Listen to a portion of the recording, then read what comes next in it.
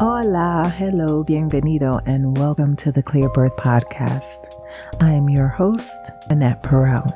Whether you're a first-time listener or loyal returning guest, I want to extend a warm hola and hello to each and every one of you. For those of you who are new here, welcome, bienvenido. I encourage you to explore our previous podcast episodes. And to all our returning listeners, muchas gracias. Thank you for joining us once again. Now, before we dive into today's episode, let's take care of a few housekeeping matters. Throughout the show, I'll be referring to our segments as trimesters, mirroring the stages of pregnancy. So we have the first trimester, the second trimester, and the third trimester, each representing a unique part of our discussion. Additionally, instead of side note, we'll be introducing Braxton Hicks. These moments will provide valuable information, share captivating stories, and offer a deeper insight into the topics we're exploring. In this episode, we will discuss inductions and long labors. I will share the longest labor I attended. Can you guess how long this warrior woman labored for? If you guess 3 days, you'll have to listen to the episode to find out if you're right. We'll also discuss inductions. During the pandemic, a study was released to compare 2 different approaches to childbirth for first-time mothers who were at low risk. The first approach was to induce labor at 39 weeks of pregnancy, and the second approach was to wait for labor to start on its own, expectant management. The study involved over 22,000 eligible women, and around 27% of them agreed to take part in the study. So in this episode, I'd like to explore induction methods used as well. Let's jump into the show.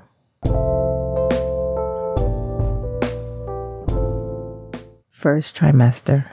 Say her name. Dr. Shalyn Ma-Renee Irving, PhD, MPH, MS, CHES, was an extraordinary epidemiologist affiliated with the Center for Disease Control and Prevention, the CDC, and a public lieutenant commander in the Public U.S. Health Service Commissioned Corps. Her life's work revolved around understanding the impact of structural racism, intersectionality, trauma, and violence on health disparities throughout a person's life. Tragically, on January 28th, 2017, just 3 weeks after giving birth, Shalyn passed away unexpectedly, drawing national attention to the alarming racial disparities in maternal mortality among Black women in the United States. Throughout her career as a sociologist and public health leader, Dr. Shalyn made significant contributions to the field of health equity and epidemiology. Her research focused on health disparities among racial and ethnic minorities, women's health, elder abuse, and the consequences of intimate partner violence. Following her untimely passing, Shalyn's legacy played a vital role in propelling the development of policies aimed at reducing preventable maternal deaths in Black women, including groundbreaking congressional legislation addressing maternal health disparities. Dr. Shalyn Ma-Renee Irving was not just an esteemed professional, but also a devoted daughter, mother, and friend. She shared a close and loving bond with her mother, Wanda, who described her as smart, kind, strong, and vibrant, with a smile that lit up a room. As a mother herself, Shalyn cherished her daughter Soliel and was overjoyed to become a parent. She was a nurturing and supportive presence in the lives of those she loved and held dear. Throughout the time at the CDC, Shalyn used her unique perspective to shed light on the overlooked aspect of public health problems, such as housing, food insecurity, violence-related trauma, child maltreatment, intimate partner violence, and elder abuse. Dr. Shalyn Ma-Renee Irving was a fierce advocate for Black girls and women, recognizing their unique vulnerabilities and striving to address their unmet needs to promote equity. Shalyn's passing brought to light the stark reality that maternal mortality affects women across all socioeconomic backgrounds, including highly educated individuals with strong support systems. Inspired by Shallon's tragic death, Representative Lauren Underwood and Representative Alma Adams co-founded the Black Maternal Health Caucus. Shallon's story prompted systemic changes in funding, allocating, and research priorities in federal and state institutions. Educators have used her pregnancy and subsequent death as a case study to examine systemic failures in healthcare for pregnant women. Shallon's dedication to addressing structural inequities is memorialized through the Shallon M. Irving Health Equity Awards, ensuring her passion for changing lives of future generations of public health professionals. We will not forget you, Dr. Shallon M. Irving.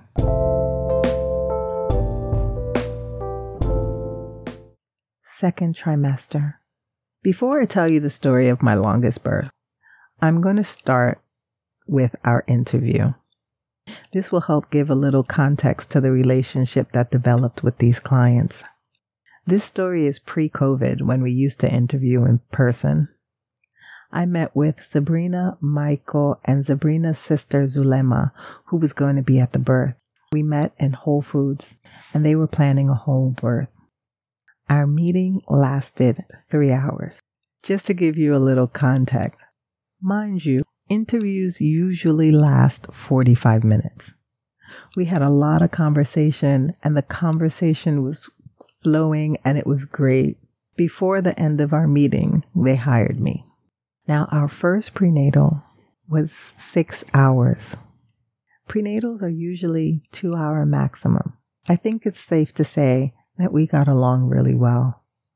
Also, I want to note, my son was on vacation at the time with his father. Our second prenatal was 12 hours. After the meeting, they invited me to stay for lunch, which turned into dinner. We had great conversations. We were all excited when Sabrina went into labor shortly after our last meeting. Now, I also want to go back and say, after the meeting, I recall standing in their living room, and we were talking. And Sabrina looked at me and said, "You think that if you stand that you're going to leave here sooner?" He's like, "You might as well sit down. You're going to be here for a while." That's how welcoming this couple and this family were to me. Braxton Hicks. It's safe to say that this relationship with Sabrina and Michael was different. I don't always have this type of relationships with my clients, but this one was pretty special. Inductions and long labors can be necessary in certain situations, although they should be avoided when not medically indicated.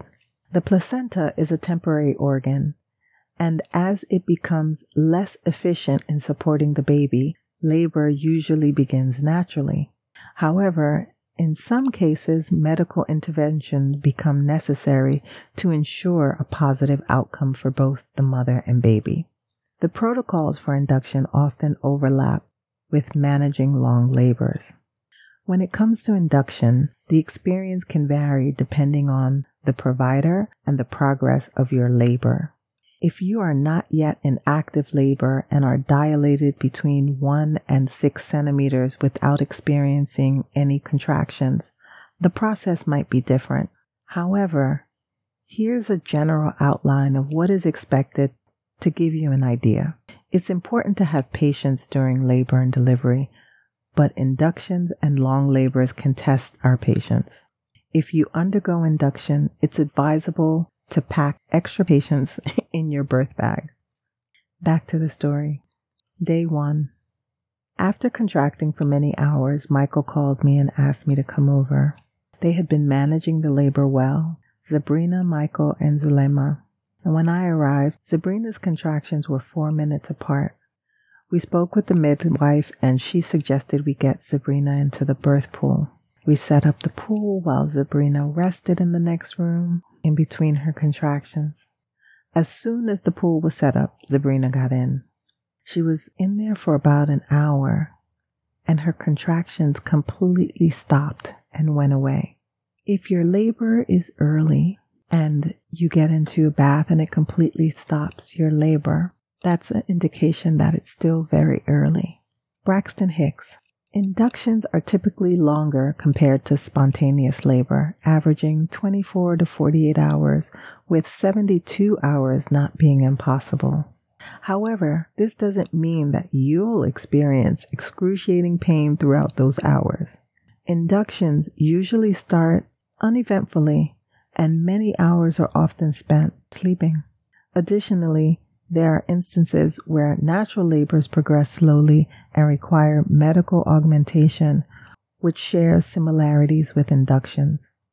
When undergoing an induction, it's helpful to reassess your birth preferences or plan, if any, and narrow it down to the main goals of ensuring a healthy mother and baby, preferably a vaginal birth.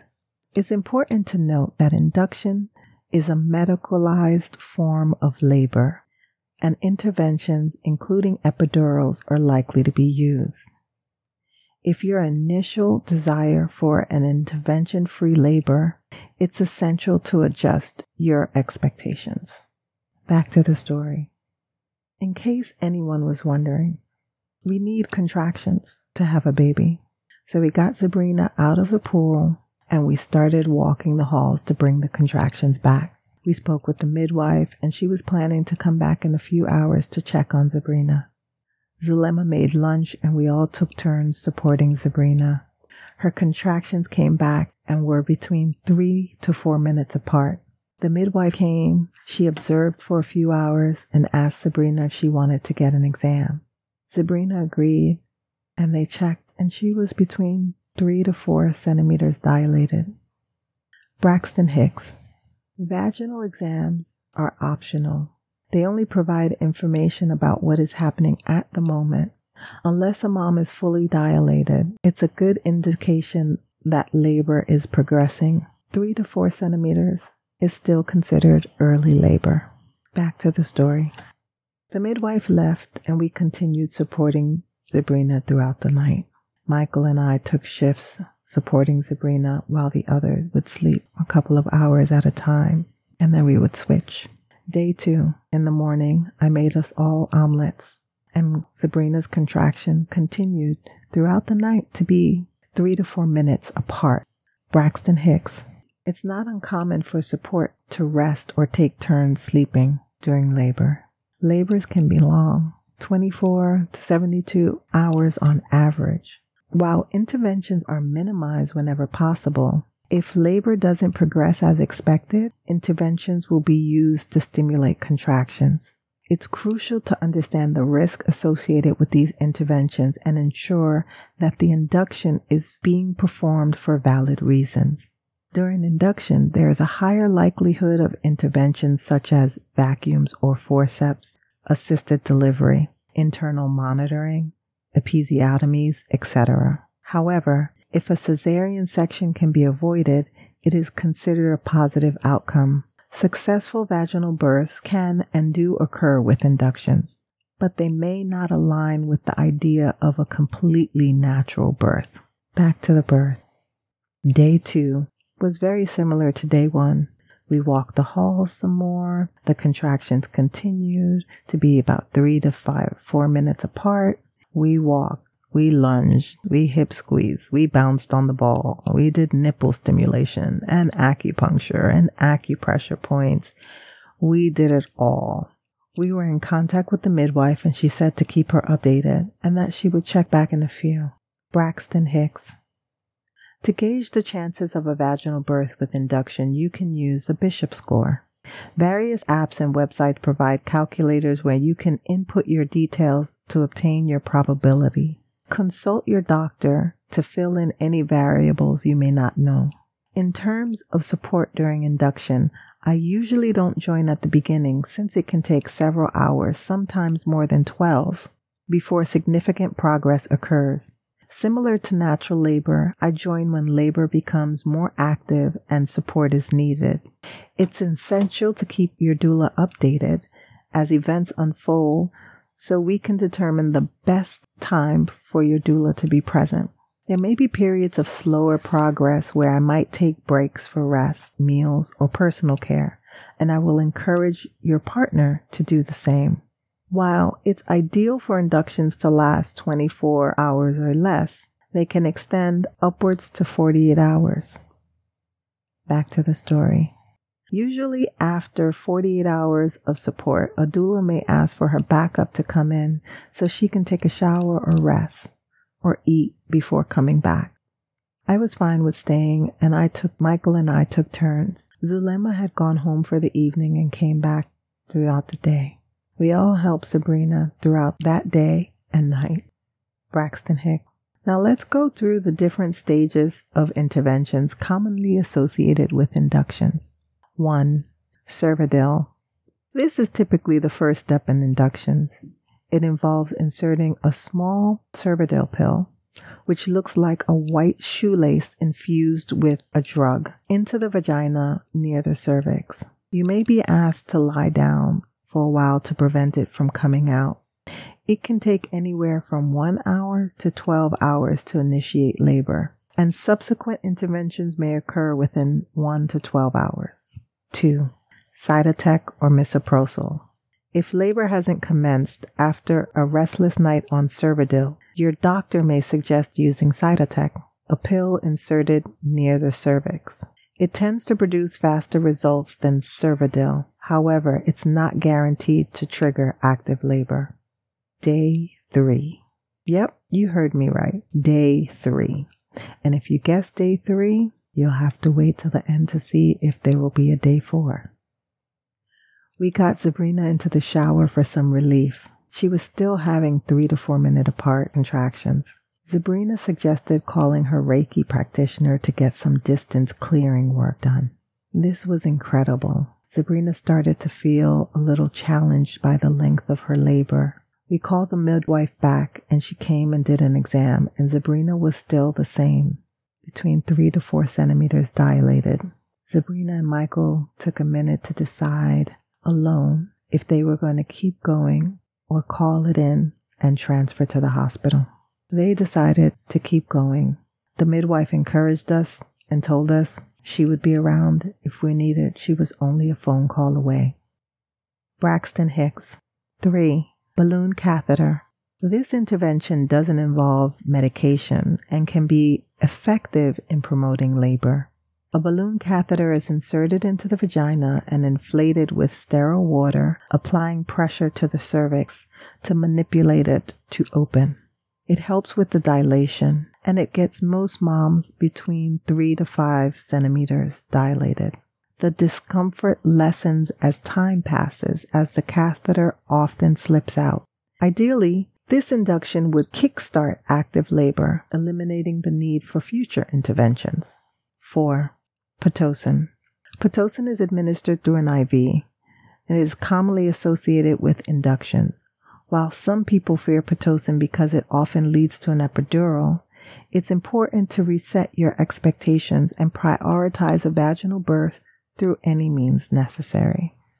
Pitocin starts at a low rate and is gradually increased every 20 to 30 minutes until the desired contraction pattern is achieved, which is 2 to 3 minute apart contractions. Adjustments may be made if the baby reacts negatively. Depending on the dosage, laboring on Pitocin can be possible without an epidural. In my career as a doula, I've had 2 clients labor on Pitocin without getting an epidural. And I stopped counting 10 years ago, and I was over 1,000 births. So it's possible. Day 4. Yes, this birth is a marathon, not a sprint. It was just Zabby, Michael, and I. We walked, we ate, we rested, bounced on the ball, lunged, squatted, and walked the stairs. Everything was on repeat. Braxton Hicks.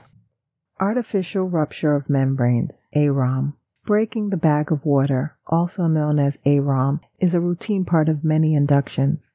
It's painless. It's a painless procedure similar to a pelvic exam. Breaking the water bag can enhance contractions and cervical dilation, especially if the bag is intact. These interventions are basics associated with inductions, but your doctor or midwife may have different protocols. It's crucial to communicate with them to understand what to expect.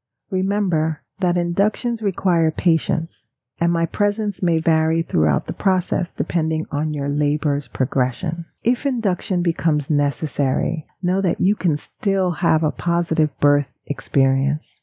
Educating yourself about the process and understanding the reasons behind induction can contribute to a better overall experience. Day 5. Yep. Y'all, this labor was truly a labor of love. Michael and Sabrina called the midwife back. She examined Sabrina and the exam was the same. The midwife gave them some options. They could continue or transfer. They sent me home to get some rest while they contemplated their decision. 5 hours later, I got a call and they decided to transfer to the hospital to augment labor with Pitocin. I made my way back to their home for us to transfer together. Sabrina, Michael, Zulema, and the midwife and I transferred to St. Vincent's Hospital, Braxton Hicks. This hospital is now a condominium. Back to the story. The doctor recommended a narcotic so Sabrina could get some rest before starting Pitocin. Sabrina was able to get 30 minutes of rest, but narcotic had her feeling very loopy and out of it, but she decided to get an epidural. While they were administering the epidural, the baby's heart rate dropped and took a little while to recover. It's normal for babies' heart rates to fluctuate in labor, but they look at the recovery time as an indication of whether or not the baby is in severe distress. And the recovery time took almost a minute. The doctor came in and suggested a cesarean birth. During the operation, Zulema and Sabrina's mother and I went to get something to eat. When we returned, Michael and Sabrina were out of surgery and in recovery. The baby was 23 inches long. This is the longest baby I had had to date. Sabrina and Michael were thoroughly happy new parents. And that was my longest birth to date, 5 days. I hope this story serves as an inspiration. Isn't it amazing how our bodies are capable of such incredible feats? Even if your labor lasts for 5 days and ends with a cesarean birth, remember that every birth is a moment of celebration and joy. Each journey is unique, and the most important thing is that you and your baby are safe and healthy. Whether labor is short or long, your body is remarkable. And if at times you need a little assistance to welcome your baby, that's perfectly okay too. Embrace the miracle of birth in all its forms, and know that you are strong, resilient, and incredible throughout this extraordinary process. Keep your spirits high, for you are on the path to welcoming the most precious gift of all. Third trimester. A little birth inspo. Birth is a rite of passage for women, a journey into motherhood that requires courage, strength, and resilience. As birth workers, we are honored to witness and support women on this journey. Sister Morningstar, midwife and author of The Power of Women. Postpartum. Even if your labor lasts for 5 days and ends with a cesarean birth, each journey is unique, and the most important thing is that you and your baby are safe. Whether labor is short or long, your body is a remarkable vessel, knowing exactly what to do to bring new life into the world.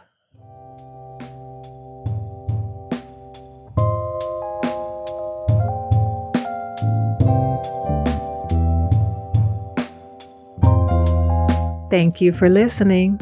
I would appreciate it if you would leave a review and rate the podcast 5 stars. It helps other people find the podcast. Please check the show notes for resources from this episode.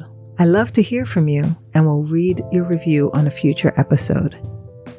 If you have any questions or comments, you can also send me an email at clearbirthpodcast@gmail.com. Happy birthing! This podcast was edited and managed by Wordy Productions.